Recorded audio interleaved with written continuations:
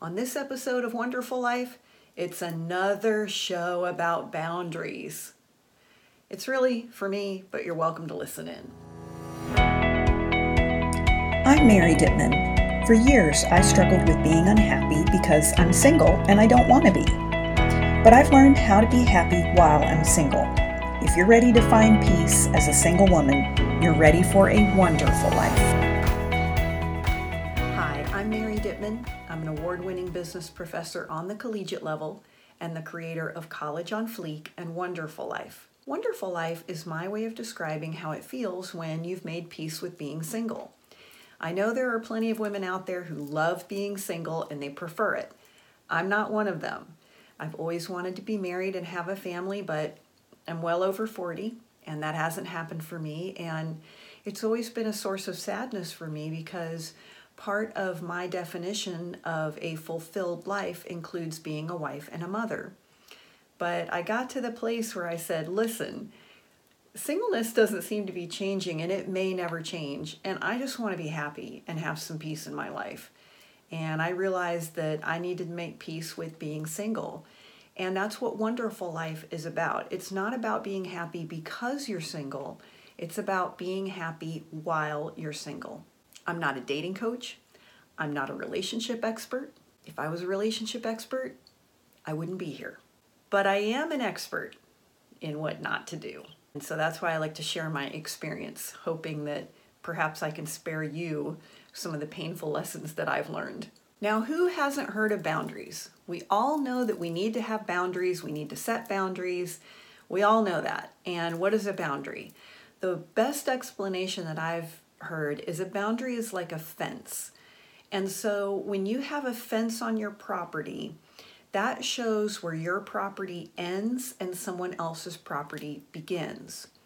It also lets people know that they're not allowed to come onto your property unless you invite them. Now, a fence allows people to come in and it allows you to go out.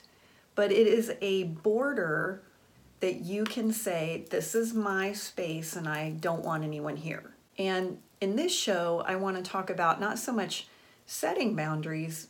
A lot of us set boundaries. That's not the problem. The problem is reinforcing the boundary or defending the boundary. How many times have you said, if this happens, I'm going to do this. If he says this, I'm gonna. If she does this, I'm going to. And if you're like me and a lot of other people, that happens, you draw a line in the sand and the thing happens and you back up and you draw another line. And it happens again and you back up and you draw another line. It's kind of like sometimes if you're a parent, you might say to your kids, I'm going to tell you one more time. I'm going to tell you one more time. I'm going to tell you one more time until maybe you get to the point where you're like, I'm not going to tell you one more time. And so you just kind of keep like backing up and negotiating the boundary. And that's usually where we get into trouble. And delivering on a boundary is difficult, especially if the other person pushes back and argues with you. Now, I don't have children, but one of my best friends, when her daughter was 5 years old, they were at the grocery store, and I think my friend had said something like, if you're good at the grocery store, then on the way home, we're going to stop and get ice cream. And that was her daughter's favorite. So they're in the grocery store, and her daughter just had a meltdown and started just throwing a literal kicking, screaming tantrum in the middle of the grocery store. And, I think it was because she wanted something. I mean, who knows, 5 years old. She might have just been tired. And I said to my friend, I was like, oh my gosh, like I would have given her anything, like just to kind of make her settle down and be quiet. My friend said, nope, you can't do that. It's like negotiating with a terrorist. You can't give in, because if you give in, the child learns that behavior is effective. And she said, not only can I not give in, I had to scoop her up, left the groceries, went to the car, put her in the car seat, and that's it. We're going home. No ice cream, no treat. We're going straight home. And I was like, dang, that's pretty harsh. And she said, that's what it takes, because I can't allow her to learn that is acceptable behavior. And a lot of times when parents don't enforce a boundary, what you find is it's because they feel some kind of way. Like they don't want to punish the child, or they don't want to deliver the consequence because they feel uncomfortable with it. Now, for me, I've always had a problem with boundaries. I've not been good at setting boundaries. I've not been good at defending boundaries. And that's been true in many of the relationships in my life. Family, friends, work relationships, certainly men that I've dated. And I really can't blame anyone for that except myself. One time I was dating someone and we had plans. It was a Sunday night and I just didn't feel well. I mean, ladies, you know, I was hormonal. I had a splitting headache. I'd had it all day. And I just wanted to go to my Sunday afternoon yoga class and then come home and like just take a bath and go to bed early because I had to work the next day. So I called him and I said, I don't feel well and I really don't want to go out tonight. Could we reschedule? Well, he starts in on this, you know, oh, I really want to see you and I need to talk to you about something. And I said, okay, well, we're on the phone. What's going on? And he starts into this, are you seeing other people? Because I'm not, and I wanted us to be exclusive, and I saw your profile was still on the online dating site, and kind of on and on and on. And so I was in this conversation, and finally I said, you know what, let's just go ahead and we'll still go out tonight and we can just talk about it in person. And then I resented him, even though it wasn't his fault, okay? But I had negotiated that boundary and I let it drop. So what he learned was, well, if he argues and pushes back, I'll change my mind. Now, same fella, a different evening, we had been on a date and it was getting late. And so I said, you know what, it's getting late and I'd really like to call it a night. Oh no, please just let me stay for like 20 more minutes. And I said, okay. But again, see, that was me negotiating that boundary. And what I was training him was that my words really didn't have value, that I would negotiate what I said. And that became a huge problem in that relationship. So by the time we were at a point where I said, you know what, I'm not really sure this is for me, and I need a few days. I just need a few days to think about this. I just really need some space. And so could you just give me 2 or 3 days to just kind of process some things, and then I'll give you a call on Monday. This was like a Friday. And I'm going to tell you something. He blew my phone up every day, calling, texting.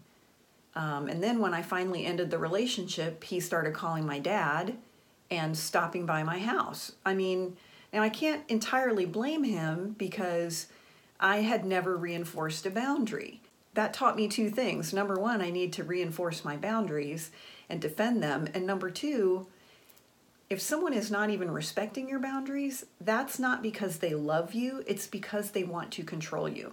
A friend of mine was dating a guy, and they're married now, but when they very first started dating, they were kind of like hot and heavy real fast. Things were like super fast. And then she said, you know, I kind of want to, like, I don't want to break up, but I just kind of need to tap the brakes a little bit. It's moving really fast for me. And they talked about it, and he agreed. And unbeknownst to her, he really was crazy about her. And like I said, they're now married, but this is back way in the early days of their courtship, like in the first few months. And so she went back and said, what I really need is for the next, 2 or 3 months, I don't want to be intimate. And so therefore, she was living with some friends, she had roommates. She said, so when you're over, like, I'm not going to invite you into my bedroom because I feel like that's going to get us in trouble. So I won't be inviting you into my bedroom. Now, this guy is amazing and he really loves her. And he said, okay, fair enough. So there was one point, like 6 or 8 weeks later when he came to pick her up and she said, oh, I've been redecorating my bedroom and I'm so excited and I want to show it to you. And he said, okay. And he went and he stood in the doorway. And he said, yeah, it looks nice. And she goes, oh, well, you could come in and let me show you. He said, no. He said, no, we agreed. I'm not coming into your bedroom. And he wasn't being a jerk about it. Okay, it's not like he was saying, oh no, you said I can't come in. He was lovingly saying, no, we agreed that the boundary is I'm not coming into your room. I can see it looks great. I like what you did with it.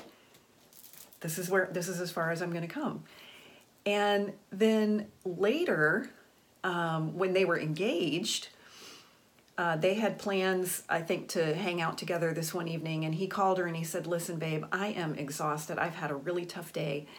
And I really just kind of want to like be by myself and sit on my couch and like, eat fast food and watch a football game. And she was like, okay, that's cool. Like, I get it. And no problem. We'll see each other tomorrow. They hung up, and I guess he kind of felt, I don't know if he felt like he really did want her to come over or if he just felt strange that he had broken their date or whatever. I don't know. But he called her back and he was like, you know what? Why don't you just go ahead and come over? We can hang out together. And she said, no, I'm not going to do that. You told me you needed some time to yourself and you've had a rough day. And she said, I'm going to honor that. I hope you're going to honor it for yourself.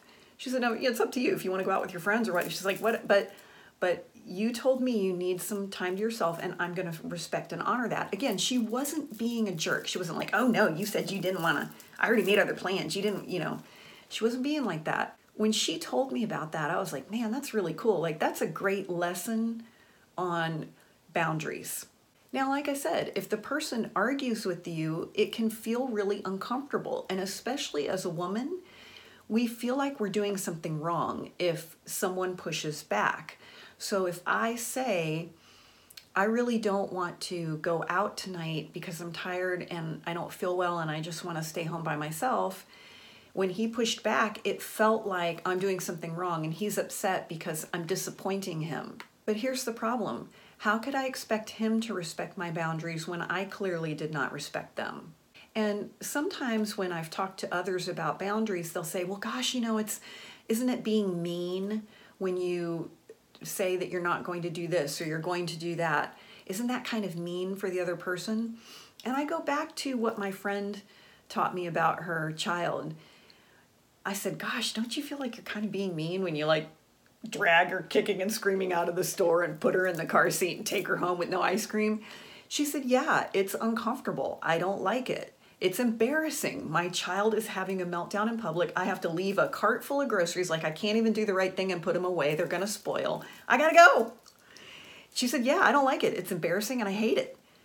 But she said, but I love my daughter and I cannot let her grow up thinking that that behavior is acceptable, that if she cries and pouts and screams, that's how she gets what she wants in life. And I was like, yeah. She said, that would not be loving. I love her and I want her to be healthy and have, make her way in the world and do well. And she said, I'm not doing right by her if I allow that behavior. And I was like, yeah, that kind of makes sense. So it feels sometimes like we're being unloving when we establish a boundary and then defend it, but it's actually loving because what we're doing is we're teaching the other person how to interact with us. It's kind of like Dr. Phil always says, we teach other people how to treat us. And that's why being clear on your boundaries and really being prepared to defend them is so important. One of the pieces of advice you get if you're ever shopping for a car is you need to have your walking away price. And so this is it. This is the walking away price. And if they won't come down to there, like if they're still up here at the dealership and this is it, this is your walking away price, you have to walk. Like you might love that car, you might really want that car, but you have got to get up and walk out and drive away. If you don't, then they know they've got you.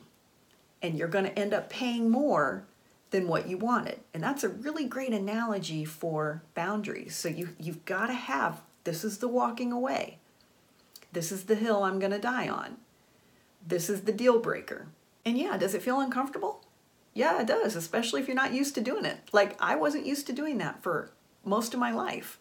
And I think some of it too is, you don't have to be a jerk when you're defending your boundaries, but you can clearly and lovingly say, this is unacceptable. Like my friend with her daughter, she didn't yell and scream and get her in the car and then say, I can't believe you did this to me and I'm so embarrassed. She didn't do that. You don't do that to a child who's having a meltdown. She was very calm. She kept it together and she just said, no, we're not doing this and no ice cream. We're going home. We're going straight home. And that is one way that you can present your boundaries is you are loving, you are clear, you are calm. And again, if the other person is rejecting your boundaries, ladies, it's a huge red flag. A man who argues with you over boundaries doesn't love you. He is trying to control you. I dated someone for a while that we only dated for less than 2 months. And I had said to him, I am not ready to be intimate, but I will let you know when that's going to be, but it's going to be a while. He started, well, how long was it before you slept with other people you dated? Well, when are we going to sleep together? Well, I want us to do other things. I mean, if we're not actually going to have sex, that's fine, but we need to do other things. And see, to me, that was a huge red flag because here I am saying, I am not ready. I don't know you well enough, and I'm not comfortable to be intimate with you. And that's a major boundary, your body. And I was saying, I'm not comfortable with this and I'm not ready. I want to get to know you. And I'm not dating anybody else. You're the person I'm interested in, but I am not ready yet. And the fact that he did not respect that at all, and he kept arguing with me and pushing me, that was a huge red flag. Because what it showed me was he really didn't value me. He didn't care about me. He just wanted to control me. He just wanted what he wanted. And so I broke up with him so he could go find someone who would give it up faster. Part of having a wonderful life is being in a peaceful, centered, grounded space. So you're going out into the world, not so much like, oh, I wish I had a husband. Oh, is he single? Oh, what, I really need someone. I want someone. And listen, it's normal to want a relationship, to want a husband and a family. That is how we're programmed as women. But it's not attractive, meaning it won't attract to you. And you're better if you go out into the world from a very secure, centered place. But how can you be secure when you don't have boundaries intact? Because you don't know where you stop and someone else starts. You don't know what is acceptable in your life. And that's why having boundaries and defending them is important. And I'm saying defend, and that I don't mean that like defensive, but I mean honoring your boundaries. Maybe that's a better way to say it. Respecting and honoring your own boundaries so that other people will also. Now look, Wonderful Life is a dialogue, not a monologue, and we want to hear from you. I want to know, what do you think? What do you think about having intact boundaries that you honor? Put that in the comments and let us know. You can always connect with us at wonderfullife.com. We post a new blog there every Friday. You may want to get on our newsletter list. We've also got some cool merchandise there if you want to take a look. Lots of good free resources. And make sure you join us next time right here on Wonderful Life.